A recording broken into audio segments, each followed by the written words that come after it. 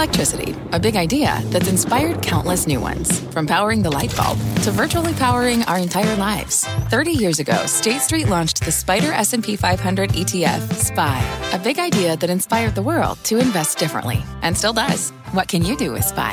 Before investing, consider the fund's investment objectives, risks, charges, and expenses. Visit ssga.com for a prospectus containing this and other information. Read it carefully before investing. SPY is subject to risks similar to those of stocks. All ETFs are subject to risk, including possible loss of principal. Alps Distributors, Inc. Distributor. You're listening to The Exchange. Here's today's show.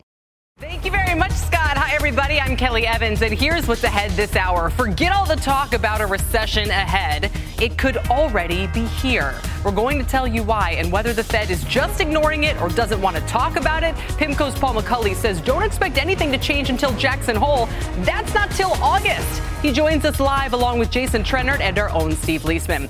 Speaking of which, the job cuts piling up. Spotify, the latest to shed workers. Google's cuts leaving people speechless. Meanwhile, Microsoft just made another multi-billion-dollar bet on ChatGPT. We'll talk about all of it. And we're trying to build a 21st century economy on mid-20th century technology. That's how Congressman Jim Himes described the recent FAA debacle. We'll ask the man in charge to respond, Transportation Secretary Pete Buttigieg. But first, let's begin with today's markets. Dom Chu here to run through all the green, Dom. Decidedly green. Everything's so green on the screen, Kelly, right now. So it's a bit of a nice move higher for the overall stock market.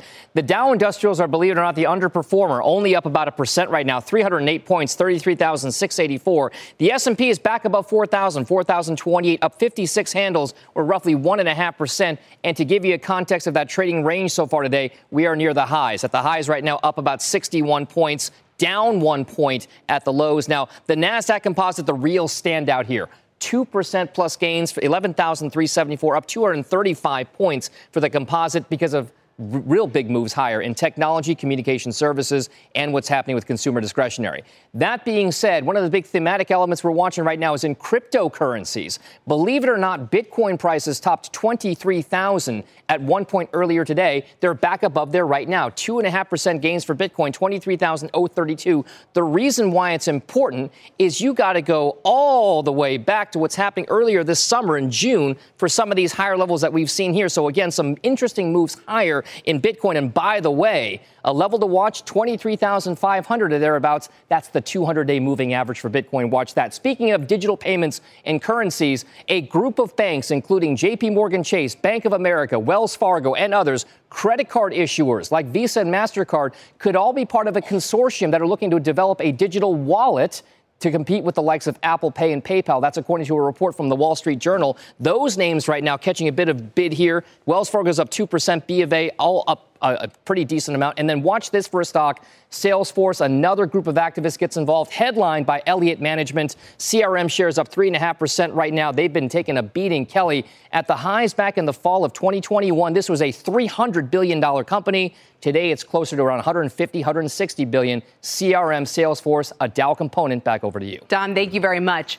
Now, stocks may be rallying today on hopes that the Fed will slow down the pace of rate hikes, but the latest data suggests we could already be in a recession. And if we're not already, we're getting very, very close. Take a look at this. The Conference Board's index of leading economic indicators came out this morning, 10 a.m. Eastern time, and another 1% drop just for the month of December. That was worse than expected, and it's the 10th straight monthly decline. And every time since 1959 at least that the index has dropped more than 1% year on year, a recession has hit in the subsequent months. That's according to Jim Reed over at Deutsche Bank. We just dropped 1% in a month, guys. We're down almost 7.5% year on year. You can see back here, this is not a good track record. The Conference Board warning a recession is now imminent. Indicators like retail sales and manufacturing have already hit a wall. So why is the Fed still hiking interest rates? Let's ask my guest. Paul McCulley is former chief economist at PIMCO and an adjunct professor at Georgetown's McDonough School of Business. We also have Jason Trennert here. He's chairman and CEO of Strategas, a Baird company, and CNBC senior economics reporter Steve Leisman rounds things out for us. Welcome to all of you. Paul, I'll start with you. Really, we have to wait till Jackson Hole for a more meaningful response from the Fed here? No. I don't think so. I think the Fed is already recognizing what's going on in the economy, what's going on with inflation, and they are at the meeting next week going to do 25. and not really lay out a plan for doing a whole lot more. Essentially, they've moved from front-loading the tightening process to now a bit of backfilling. But the Fed's very cognizant of what's going on, and I anticipate the Fed will stop in this. Paul, I don't hear them talking about leading indicators at all. I hear them talking about core PCE and super core and how that's still high. And I don't hear any sense of urgency about I don't hear about the business cycle at all. I hear about the labor market. But next month's data, it could show that payrolls are declining this month and that the recession's already here. And if it's not here now, it'll probably be here by, what do you think, March or April?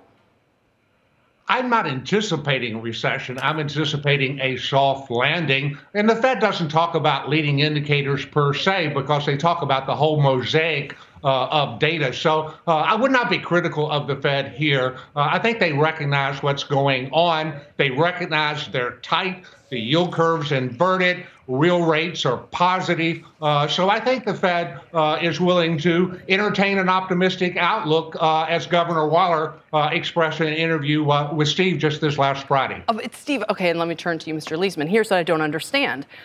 It's totally fine to say employment's strong. I get that. That's fine. You can talk until you're blue in the face about it. But what is the response to what's going on with these leading indicators? To the fact that manufacturing, if you exclude autos, has probably been in a recession since last April. If you want to throw autos in there, even industrial production in the last couple months, terrible. Retail sales, terrible. I mean, across the gamut here, things are looking kind of scary. You have to go back a little bit to the idea that they have said in the past that pain is coming, and an outlook for pain is part of the forecast. So there is some decline. How much of a decline, we don't know, that is built into their forecast, which means that they will stay the course on rates despite what's happened to ISM services being contracting territory, manufacturing being contracting territory. I think the analogy of the fire ranger is the best one, which is you and I, if we went camping, we'd put a bucket of water on the fire. The Fed's going to pour 5 buckets of water on the fire to make sure the fire is out, which means they're going to go longer than the market expects, and they're going to stay there, I think, longer than the market expects. It may be they're on the cusp of some kind of change, but what they need is cover to duck, and the cover is going to come from the data. I asked Waller on Friday how much you need, and he said, I thought it was 3 months. Now he says it's 5 months. So I said, we're all a bit like Dorothy here in Wizard of Oz, where we keep thinking we have what we've done, the task we were assigned to do to get back to Kansas. Well, they keep, giving us, now we got to get a heart for the lion in order to click our heels and get back to Kansas. All right, Jason, let me bring you in here because I'm sure you have clients who are trying to figure out whether they want equity exposure. And, again, you look at those who are more concerned that the business cycle is turning over, who would say you should be selling these rallies.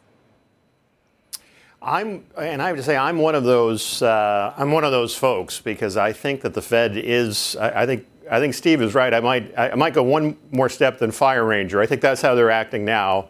I think for the past 30 years, they've largely been acting like pyromaniac and fireman at the same time. Going from pillar to post. But I think Steve is absolutely right, and I think Paul is right too. I think what the Fed is telling you, and regardless of my feelings, what the Fed is telling you is that they would rather make the mistake of risking a mild recession rather than risking the stop-and-go monetary policies in the 70s, which forced the Fed to fight inflation 3 times, each at successively higher rates of inflation. And I think if we just think about what the Fed's responsibilities are, which is price stability and full employment, he'd say, well, the unemployment rate is 3.6%, claims are 190, and inflation is still over 6. So the Fed still has more to do. And that's Jason, one thing from an equity perspective. I would argue you have to be careful because regardless of what we want, I think the Fed is telling you what it's going to do, and I don't think it's particularly positive for risk assets. Fair enough. And by the way, this might be the one show where I'm less interested in what they will do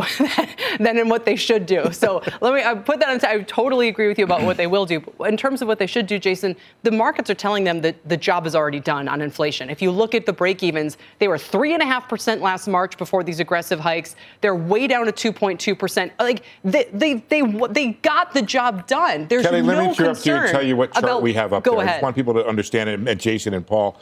We've done a chart showing where the Fed expected 2023 rates to be. That's the orange line.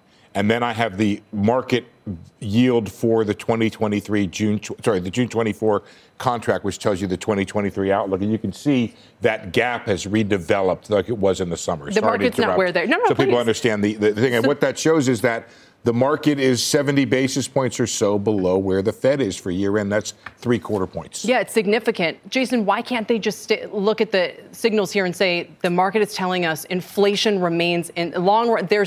They have pulled back the breakout in expectations. They could stop here.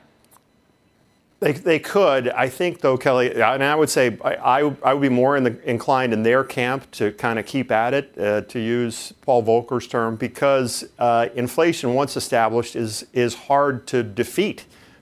We just passed a $1.8 trillion fiscal stimulus package. 60% of federal spending is indexed to inflation. So the cost of living adjustment to Social Security is 8.7%. The labor markets are still tight, and financial conditions are actually about as easy now as they were before the Russia-Ukraine war. So I would argue that they should I'd be in the 5 buckets of water category. Make sure that fire is out before they pull their punches. In many ways, we over-earned, companies over-earned, people over-earned. Asset prices went up too much during the pandemic, and I think, unfortunately, now we might just have to take our medicine for a little while, and hopefully they can engineer a soft landing, as Paul's hoping or forecasting. Let me turn back to you, Paul. Why do you think we're likely to avoid a recession? When you know the data better than anybody. What I just said about the index of leading indicators, we're not making this stuff up. This isn't about what the bond market thinks. This is the data itself. We've never had a period like this that hasn't been followed by a recession and within a couple months' time. Why do you think this is going to be different?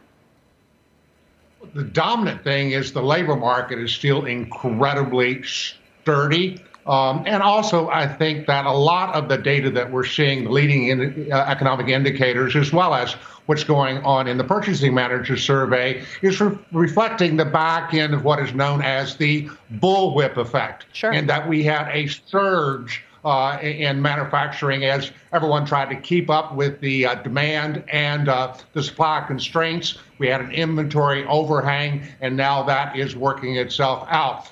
So I would not extrapolate from the historical experience to start pounding the table that we got to have a recession now. We are living in a unique post-pandemic world. Why aren't they talking about that, Steve? This is the discussion I'd love them to have, to say, we see what the indicators are doing. Here's why we think this is different. Here's why we're ignoring that. Here's why history doesn't apply right now. As you know, Kelly, the one place where I have been very critical of the Fed is in groupthink. And I think that's a really important issue. I'm amazed that you have the gap that we put up, and there aren't members of the FOMC who have embraced at least where the market is. Maybe it's 2, maybe it's 3, maybe it's 4, but there aren't many who are there. In fact, I know there's none, because if the market has you at 440 for the end of the year, every single Fed member is above 490. Unless Brainerd is starting to crack. And I will tell you one thing that just pushes a little bit against what Jason's wisdom, which was very wise, I think, earlier, is this. There's nothing that tells me there's been a sufficient change in the Fed process such that I can believe they're not making the exact same mistake they made a year ago in everybody gathering around, holding hands, and kumbaya on transitory, that now they're holding hands and kumbaya on the idea that inflation is not going to go away quickly. Jason? Yeah, listen, I think the Fed, again, this is, what you think they should do versus what they will do, but the Fed is very much of a Phillips curve organization, which is just, a fancy way of saying they spend a lot of time looking at the labor markets. And that is why, in my opinion, they made the mistake in thinking that inflation was transitory, because the unemployment rate was quite high at the start of 2021. That may be one of the reasons why they're staying too tight now.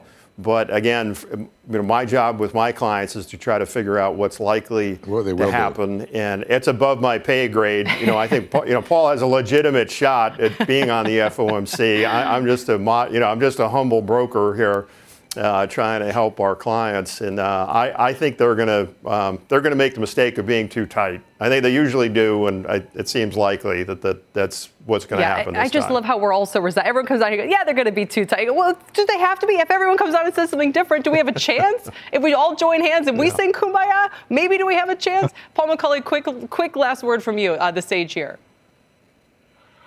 I think the Fed is being successful. I think they got caught on the back foot with respect to the inflation after the pandemic. They exaggerated the transitory aspects of it. But in the fullness of time, this is turning out to be a lot of transitory inflation. It's not immaculately transitory. They had to tighten 400 odd basis points, but we are seeing the unwind of what happened in the pandemic, and we're also seeing a very strong labor market. There's a lot to be optimistic about this economy. Right. We'll leave it there. By the way, Steve, are we in the quiet period now before the meeting? Yeah, blackout period started, I think, this morning, I guess. So that's it. We're not going to, if there's going to be any change in course, we'll have to rely on you or others. No. What's really interesting is there is data between now and then. True. And so now we've got to process it through the reaction function of how we think the Fed would react. They're going 25, and the question is, do they guide us to another 25? The small possibility that they might be done after this thing, right, especially if the data continues to go south. And the markets are jumping ahead, like you said. We'll leave it there, everybody. Thank you so much. Steve Leisman, Jason Trennert, and Paul McCulley. Still ahead, China's COVID surge casting a shadow over the Lunar New Year travel rush. We'll ask Morgan Stanley's former Asia chair, Stephen Roach, about the country's new policy. Plus, Transportation Secretary Pete Buttigieg will join us with his reaction to the FAA's debacle and the future of infrastructure funding. But first, three big names reporting results before the bell tomorrow as earnings season is off to a rocky start. We have the action, the story, and those trades next in Earnings Exchange. And as we head to break, here's another quick look at the markets where the Dow's still up 320 points. The Nasdaq leading the way as it has all month. The exchange is back after this. From their innovative practice facility to unmatched views from the fairway, the PGA of America is helping lower scores and elevate fan experiences with 5G solutions from T-Mobile for Business. Together, we're using AI-powered analytics to expand coaching tools and bringing fans closer to the pros with 5G connected cameras. This is game-changing innovation. This is the PGA of America with T-Mobile for Business. Take your business further at T-Mobile.com/now. What's on the horizon for financial markets? At PGIM, it's a question that over 1,400 investment professionals relentlessly research in pursuit of your long-term goals. Specialized across asset classes, but united in collaboration, our teams provide global and local expertise. Our investments shape tomorrow, today. Pursue your tomorrow with PGIM, a leading global asset manager.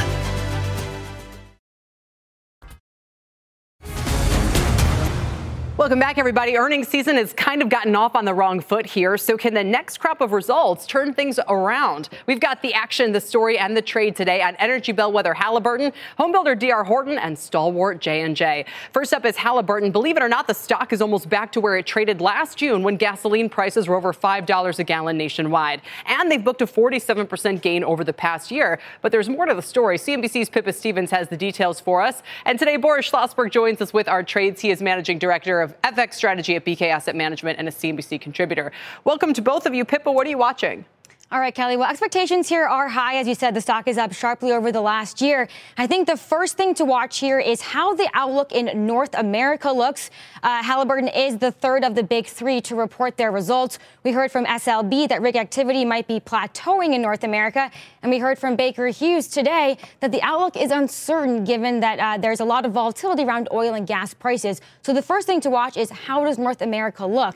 And then in the same vein, how does international and offshore look? Because if things do slow down in North America, then revenue from the international and offshore operations will be that much more important. So how are those things looking and how can Halliburton take advantage of those opportunities? And then finally, the dividend. Everyone is so focused on the capital return programs from these big energy companies.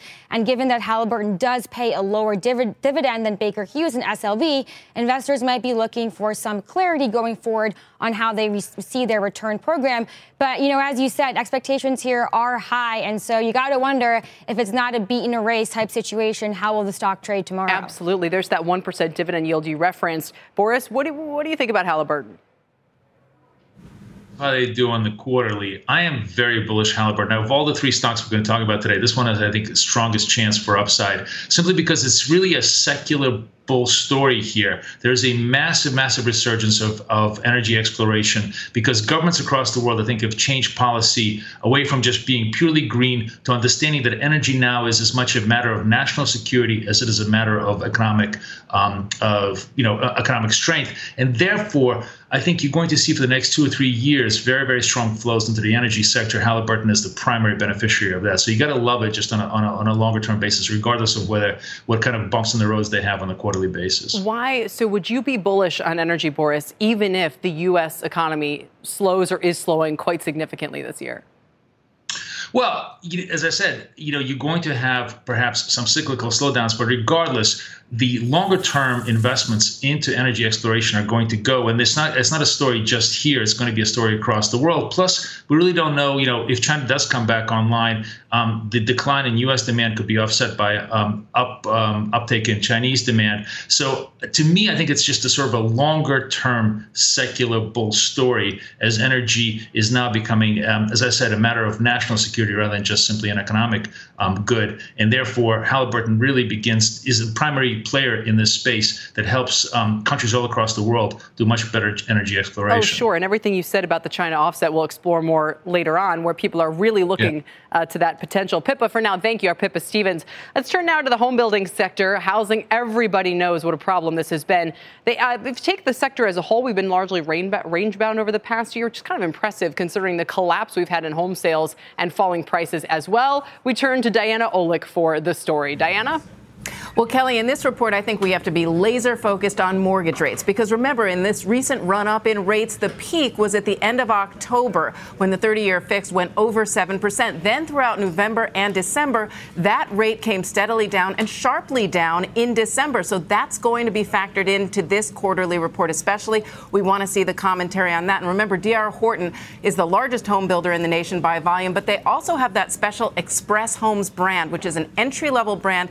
Now, a lot of the home builders have been doing incentives like buying down mortgage rates and reporting that they're adding all sorts of extra amenities. But D.R. Horton can't really do that in that Express Brands level because it's already so low. So we want to see if this lower mortgage rate is going to factor into the new orders, which we expect to be down, but how far down? And then, of course, we did see home builder sentiment improve in January, again, because of those lower mortgage rates. But one more thing I think we have to watch is cancellation rates. They have been sky high recently for the builders. Are they starting to come down now as mortgage rates come back? All factors to watch, Kelly. And Boris, you're not necessarily jumping onto this trade. I mean, the sector's made a big move off of those October lows Diana was talking about. That's really the reason why I'm so hesitant. It's not that I don't like the story long term, and D.H. Horton is obviously, I think, the bellwether in the segment, and actually its share of the total homes built continues to grow. So it really continues to just simply grab market share. So if you're a long term investor, I think it's a very strong story. It's just that the stock has bounced so much off the November lows that I think it's gotten a little bit too far ahead of itself. Yes, mortgage rates have come down, but we still have the Fed that is tightening. You just guys talked about the fact that the Fed may tighten too much, and that's obviously hangs over D.H. Horton, I think, as far as demand goes forward. I love the stock sort of long term. I think it's probably a much better candidate as a put sale. You can sell the 95s 3 months out and get a very decent cost entry position, and if they expire worthless, you get like 20% annualized return. So to me, it's sort of a safer bet to maybe do that rather than just simply buy the underlying right now. Sure. Bless you, Diana. And by the way, 10 times forward. We have a double-digit PE on a home building stock, and now I don't like it. Now, that's making me nervous. The problem with home building stocks is you really can't look at them in valuation. They trade much more on momentum and sentiment than valuation. So you can't, you have to take that much more into account than the valuation figures. All right. There it is on your screens. Thank you both. We appreciate it. Boris, stick around. Diana, we'll let you go as we turn our attention to Johnson & Johnson. The CEO made some cautious comments about the macro outlook just a week ago. So should we be braced for more bad news? Meg Terrell has more. Hi, Meg. Hey, Kelly. Well, those comments which were made at the JP Morgan Healthcare Conference really caught the attention of a lot of analysts. And there is a debate going about where J&J's 2023 guidance is going to come in because of that cautious outlook that the CEO, Joaquin Duato, really outlined in terms of things like inflation, pricing pressure, things going on in China in terms of COVID and their drug pricing policies, austerity measures in Europe, all of that. So we're really going to be watching the 2023 guidance very closely. Of course, the company is also in the midst of spinning off its consumer unit. That's all those well-known brands like Listerine and Tylenol and Band-Aids. What's going to remain are medical devices and the pharmaceuticals unit. Those are expected to continue to see pretty good growth, continued recovery for medical devices from when people were not getting these procedures done during the pandemic. Pharma expected to do well. Closely watched will be the COVID vaccine. The commentary around that is J&J has largely de-emphasized it, and there's been reports they've stopped manufacturing it or at least cut that back significantly. So that'll be something to watch really closely as well. And then finally, we did mention that consumer unit. They are spinning that out, but there have been all those shortages of things like Tylenol and Motrin. So what's happening with that business now as the flu season and RSV and COVID have all come at the same time and made that really challenging? Exactly. Kelly? Boris, on that note, do you think they're exposed to segments of the market you want to be in, or would you stay away from the stock? Well, I think they're a dividend aristocrat. Their long-term market share is great. Their businesses are essentially recession-proof. So long-term J&J looks very strong. But there is this big sort of Damocles that holds that it hangs around them because of the liability of the baby powder lawsuits. They've sort of tried to spin away those liabilities by using a Texas law and put all those liabilities into an entity that they capitalize at $2 billion. But of course, the plaintiffs are after their balance sheet, which has $25 billion worth of cash on hand. So I think the problem here is that there's existential risk as far as where the bankruptcy courts are going to decide if they're going to allow them to do what they just did, in which case then the lawsuit risk goes away, or if they nullify that, then I think you're going to have a much stronger and possibly much higher volatility move in J&J. So to me, that's the risk here. Great point. Longer term, investors need to be aware of. I feel prepared for the morning. I don't know if should we be braced. Boris, what letter grade would you give earnings season so far going through it? You asking me? Yeah. Let's give it a B-, better improvement. It's a C student, but you're giving them a break because it's early. Exactly. I know how that goes. I'm grading on a curve. Yeah. We'll leave it there. Thank you both very much. Boris Schlossberg with our trades today. Meg Terrell, thank you for reporting as well. Still ahead, all the tech job cuts are adding up, and there could be even more on the way. We'll round up the headlines and look at who could be next. As we head to break, let's take another glance back at the Dow heat map. I can just walk in front of it here, and I can tell you, oh, no, they moved it. 3 names are in the red today. Here they are. PG, Amgen, and the J&J we were just discussing leading the way, everybody. Intel up 3.5%. Apple up 3% back to 142. We're back after this. From a flat tire in the city to a dead battery on a distant drive, AAA is partnering with T-Mobile for Business to accelerate response times and get more drivers back on the road fast. Our nationwide connectivity powers location telematics, so AAA's fleet can find stranded drivers quickly while being fully equipped with the in-vehicle tools to have answers when they get there. This is elevating the member experience. This is AAA with T-Mobile for Business. Take your business further at T-Mobile.com/now.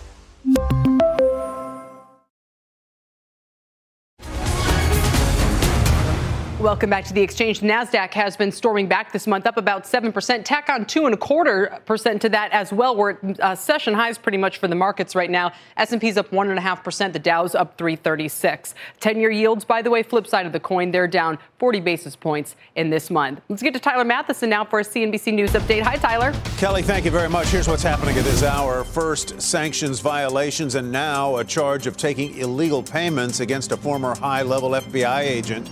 Charles McGonigal oversaw investigations of Russian oligarchs. He's been charged now with helping sanctioned oligarch Oleg Deripaska money laundering and also hiding a $225,000 payment from a foreign official while still at the FBI. In Pakistan, an attempt to save fuel has left most of the country without power. Engineers unable to restart generators following an overnight shutdown. Power has been restored in some areas, but outages remain in many cities more than 12 hours after they began. And a robot designed to help stroke victims walk again has received FDA approval. The exoskeleton from the French company Wandercraft uses self-balancing software to help patients take their first steps after a stroke and then relearn a more natural stride. Kelly, Very hope nice. there. Back to you. Absolutely. Thank you, Ty. Still ahead, the China conundrum. Supply chain pressures should ease, but spiking demand could make everything more expensive just as the U.S. economy is slowing. But will short-term pain deliver longer-term gains? We'll ask Stephen Roach next.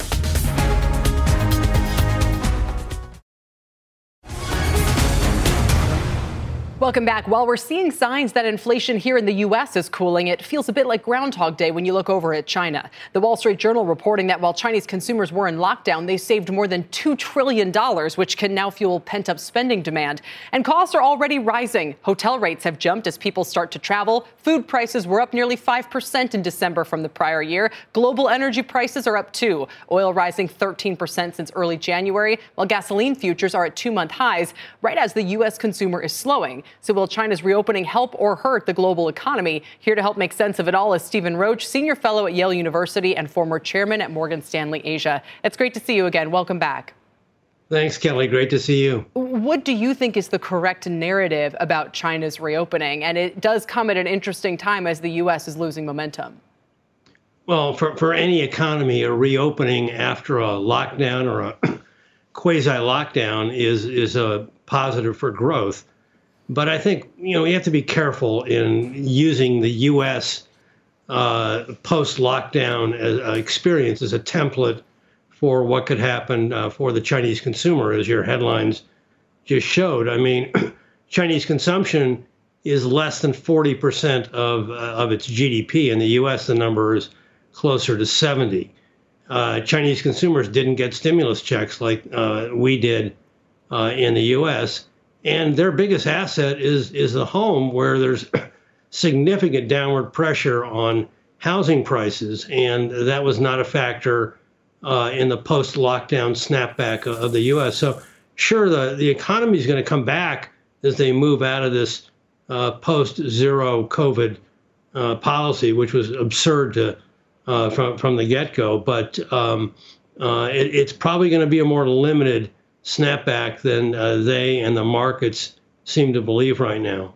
Is it a help or a hindrance for the U.S. economy? Because even for businesses, and we're already hearing investors looking for companies whose China exposure can offset their U.S. weakness, but the probably overarching concern is about profit margins.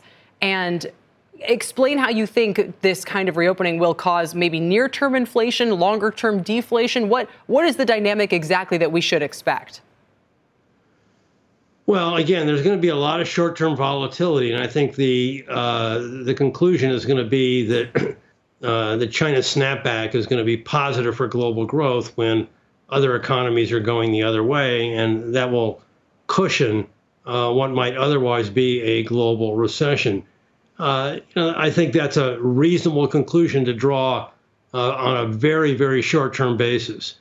But I think the bigger story is what happens after the snapback. And the Chinese long-term growth outlook is much, much weaker than long-term China optimists like myself. I've been bullish on China for 25 years.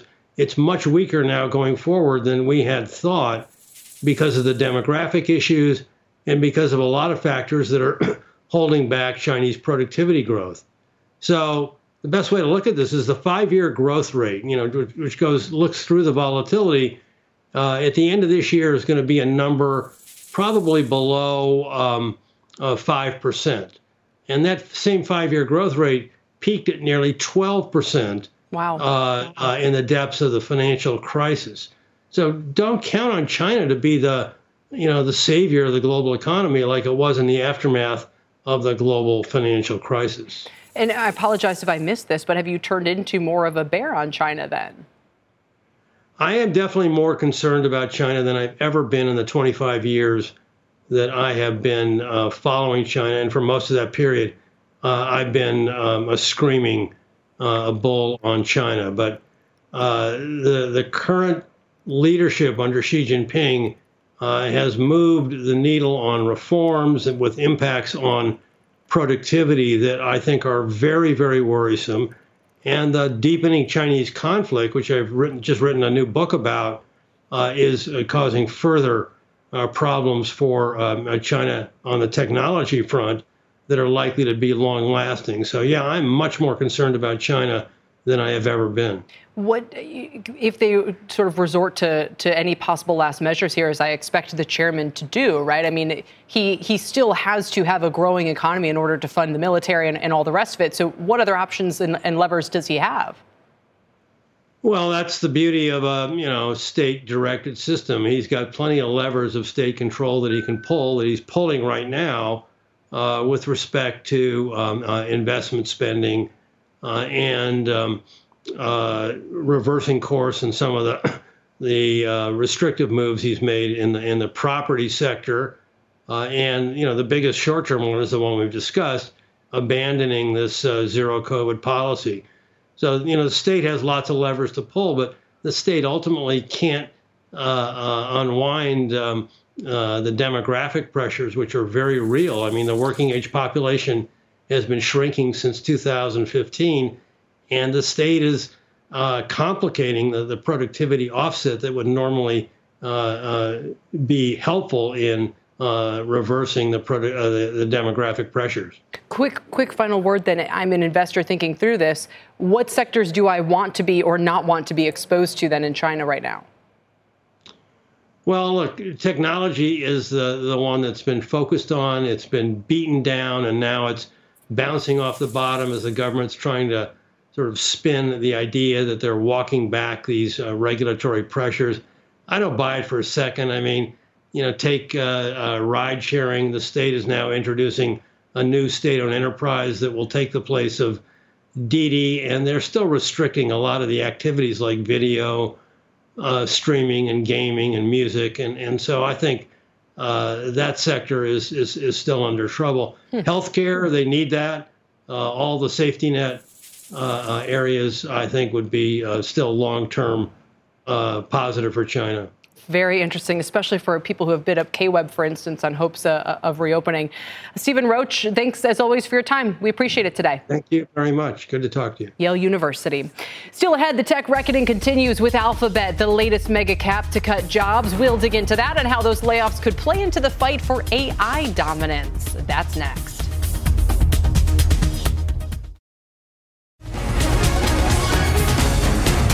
The layoffs in tech continue to pile up, with Spotify announcing they'll lay off 6% of the workforce. This after Google parent Alphabet revealed its plans to lay off 12,000 workers on Friday. And they're under scrutiny for how they went about informing employees they were out of a job. CNBC.com tech reporter Jennifer Elias spoke to some of those Google workers over the weekend who told her they were locked out of company properties and provided very few details. Now, amid all of this, Google is also reportedly scrambling to catch up in the AI fight. The New York Times' Nico Grant reported last week that Google called in founders Larry Page and Sergey Brin to help. Let's get into all of it now. Nico and Jennifer, they're here, along with Steve Kovac, who has some new developments on Microsoft's AI efforts. Welcome to all of you. Steve, first, what are these new developments we're learning about? Yeah, so we finally got confirmation that Microsoft is going to dump billions more into OpenAI. That's the company that makes that popular ChatGPT bot. Now, I asked Microsoft, they're not giving specifics on how much they're going to invest, but we do know there's previous reports, I believe as Semaphore first broke it, it's going to be $10 billion over the course of the year, tied to some, milestones and things like that. Got it. So they're confirming the $10 billion. Have they also, I'm sure they haven't. Not confirming the $10 billion, multi-billion is the word there. Multi-billion, Yes. Thank you. And that they will retain a very large percent of the profits. That's then, right. As a result that's the way.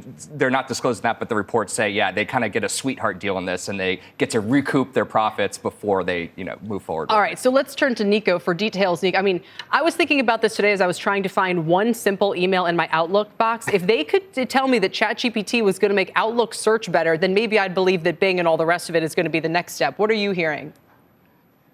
You're going to see Google really apply this type of AI that's amazed audiences around the world. You're going to see it across every product area. And so, there was a time back in 2008, speaking of email, when Larry Page saw a new feature for Gmail and was unimpressed because he asked, why can't that it write the email for you?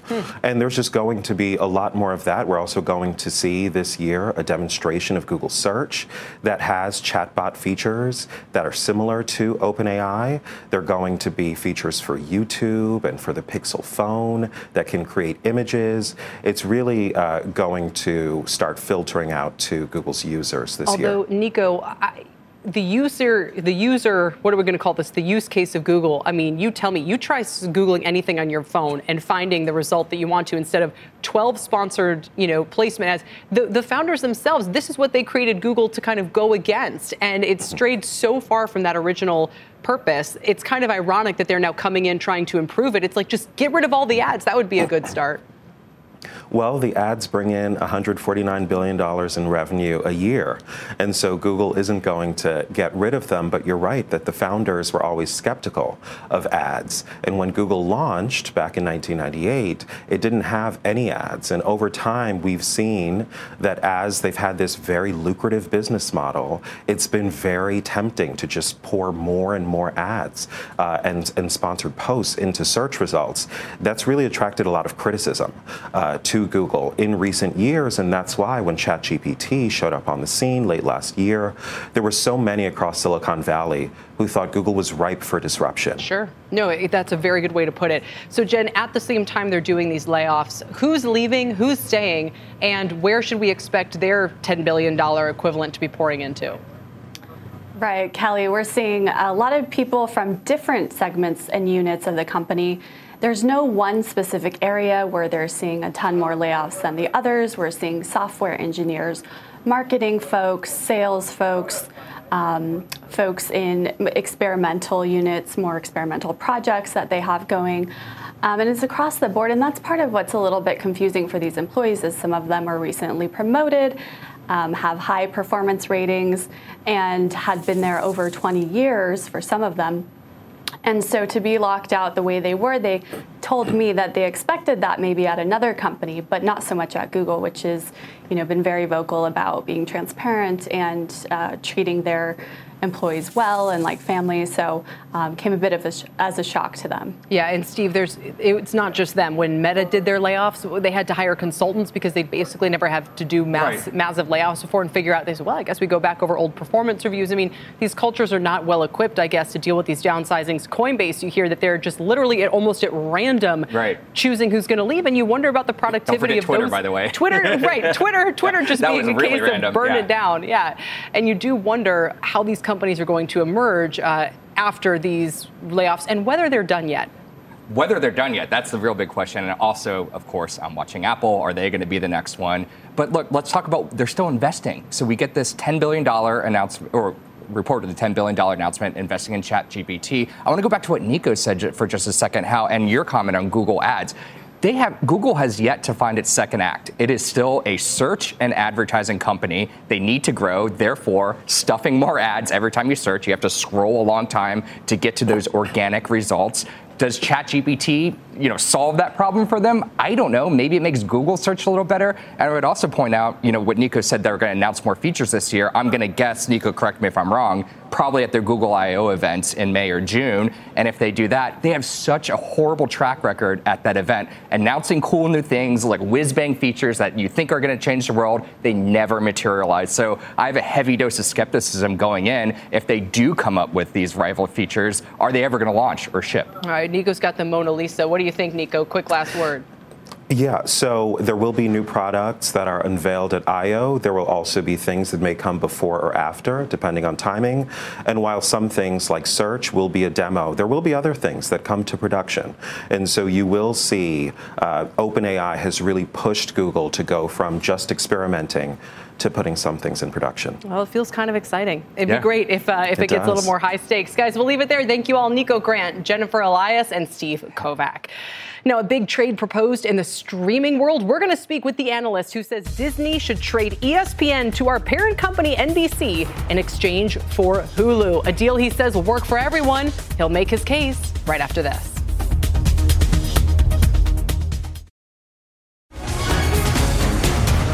Welcome back, everybody. Check out some of these moves in media names today. We've got Netflix up more than 5% on that price target hike to $390 over at Argus. Shares are $361. Paramount Global up 4%. Warner Brothers Discovery up 3%. Comcast up more than 2%.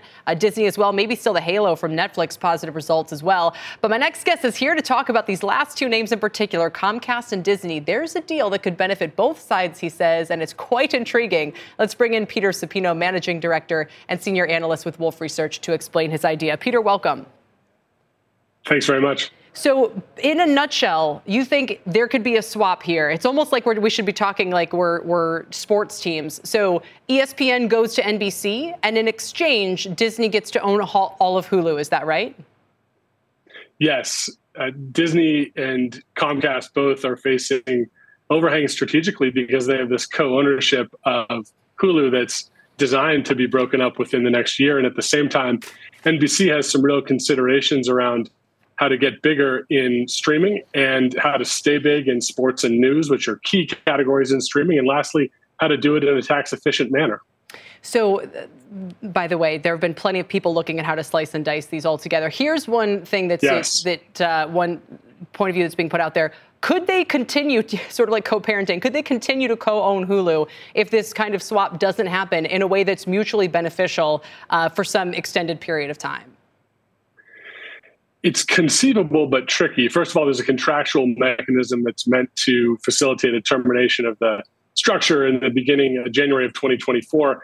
But also, we think there are over $2 billion of expense synergies as well as revenue synergy opportunities in getting Disney complete control of Hulu. And it'll be very hard for Disney to take advantage of those opportunities so long as Comcast is getting 32% of the benefit. This will be Bob Iger's biggest way of making his mark upon his return. Having to make this decision about whether sports are core or non-core is a huge one. Which way do you think he's going to go? Well, it's interesting. One pushback on my proposed deal has been that sports is the most stable audience on television. And why would Iger allow Disney to exit that market? But the problem is that the margin available to the television distributor in sports keeps getting narrower. And so while the pie is growing, the slice of the pie available to Disney is shrinking. And Disney has a lot on its hands. And so sure, in a perfect world, it could keep a foothold in sports. But this world isn't perfect, and Disney is facing a lot of hard choices. Exactly. And again, this will be the way that just months into his return, Bob Iger having to make a substantive decision as possible about the identity this will take. Peter, we'll leave it there for now. We'll bring you back, though, because this is just the tip of what is going to be a very, very interesting year. Comcast, of course, being our parent company. Peter Supino joining me from Wolfe Research. You've been listening to The Exchange. Make sure you're subscribed to get each episode every day. Same time, same place. From their innovative practice facility to unmatched views from the fairway, the PGA of America is helping lower scores and elevate fan experiences with 5G solutions from T-Mobile for Business. Together, we're using AI-powered analytics to expand coaching tools and bringing fans closer to the pros with 5G connected cameras. This is game-changing innovation. This is the PGA of America with T-Mobile for Business. Take your business further at T-Mobile.com/now.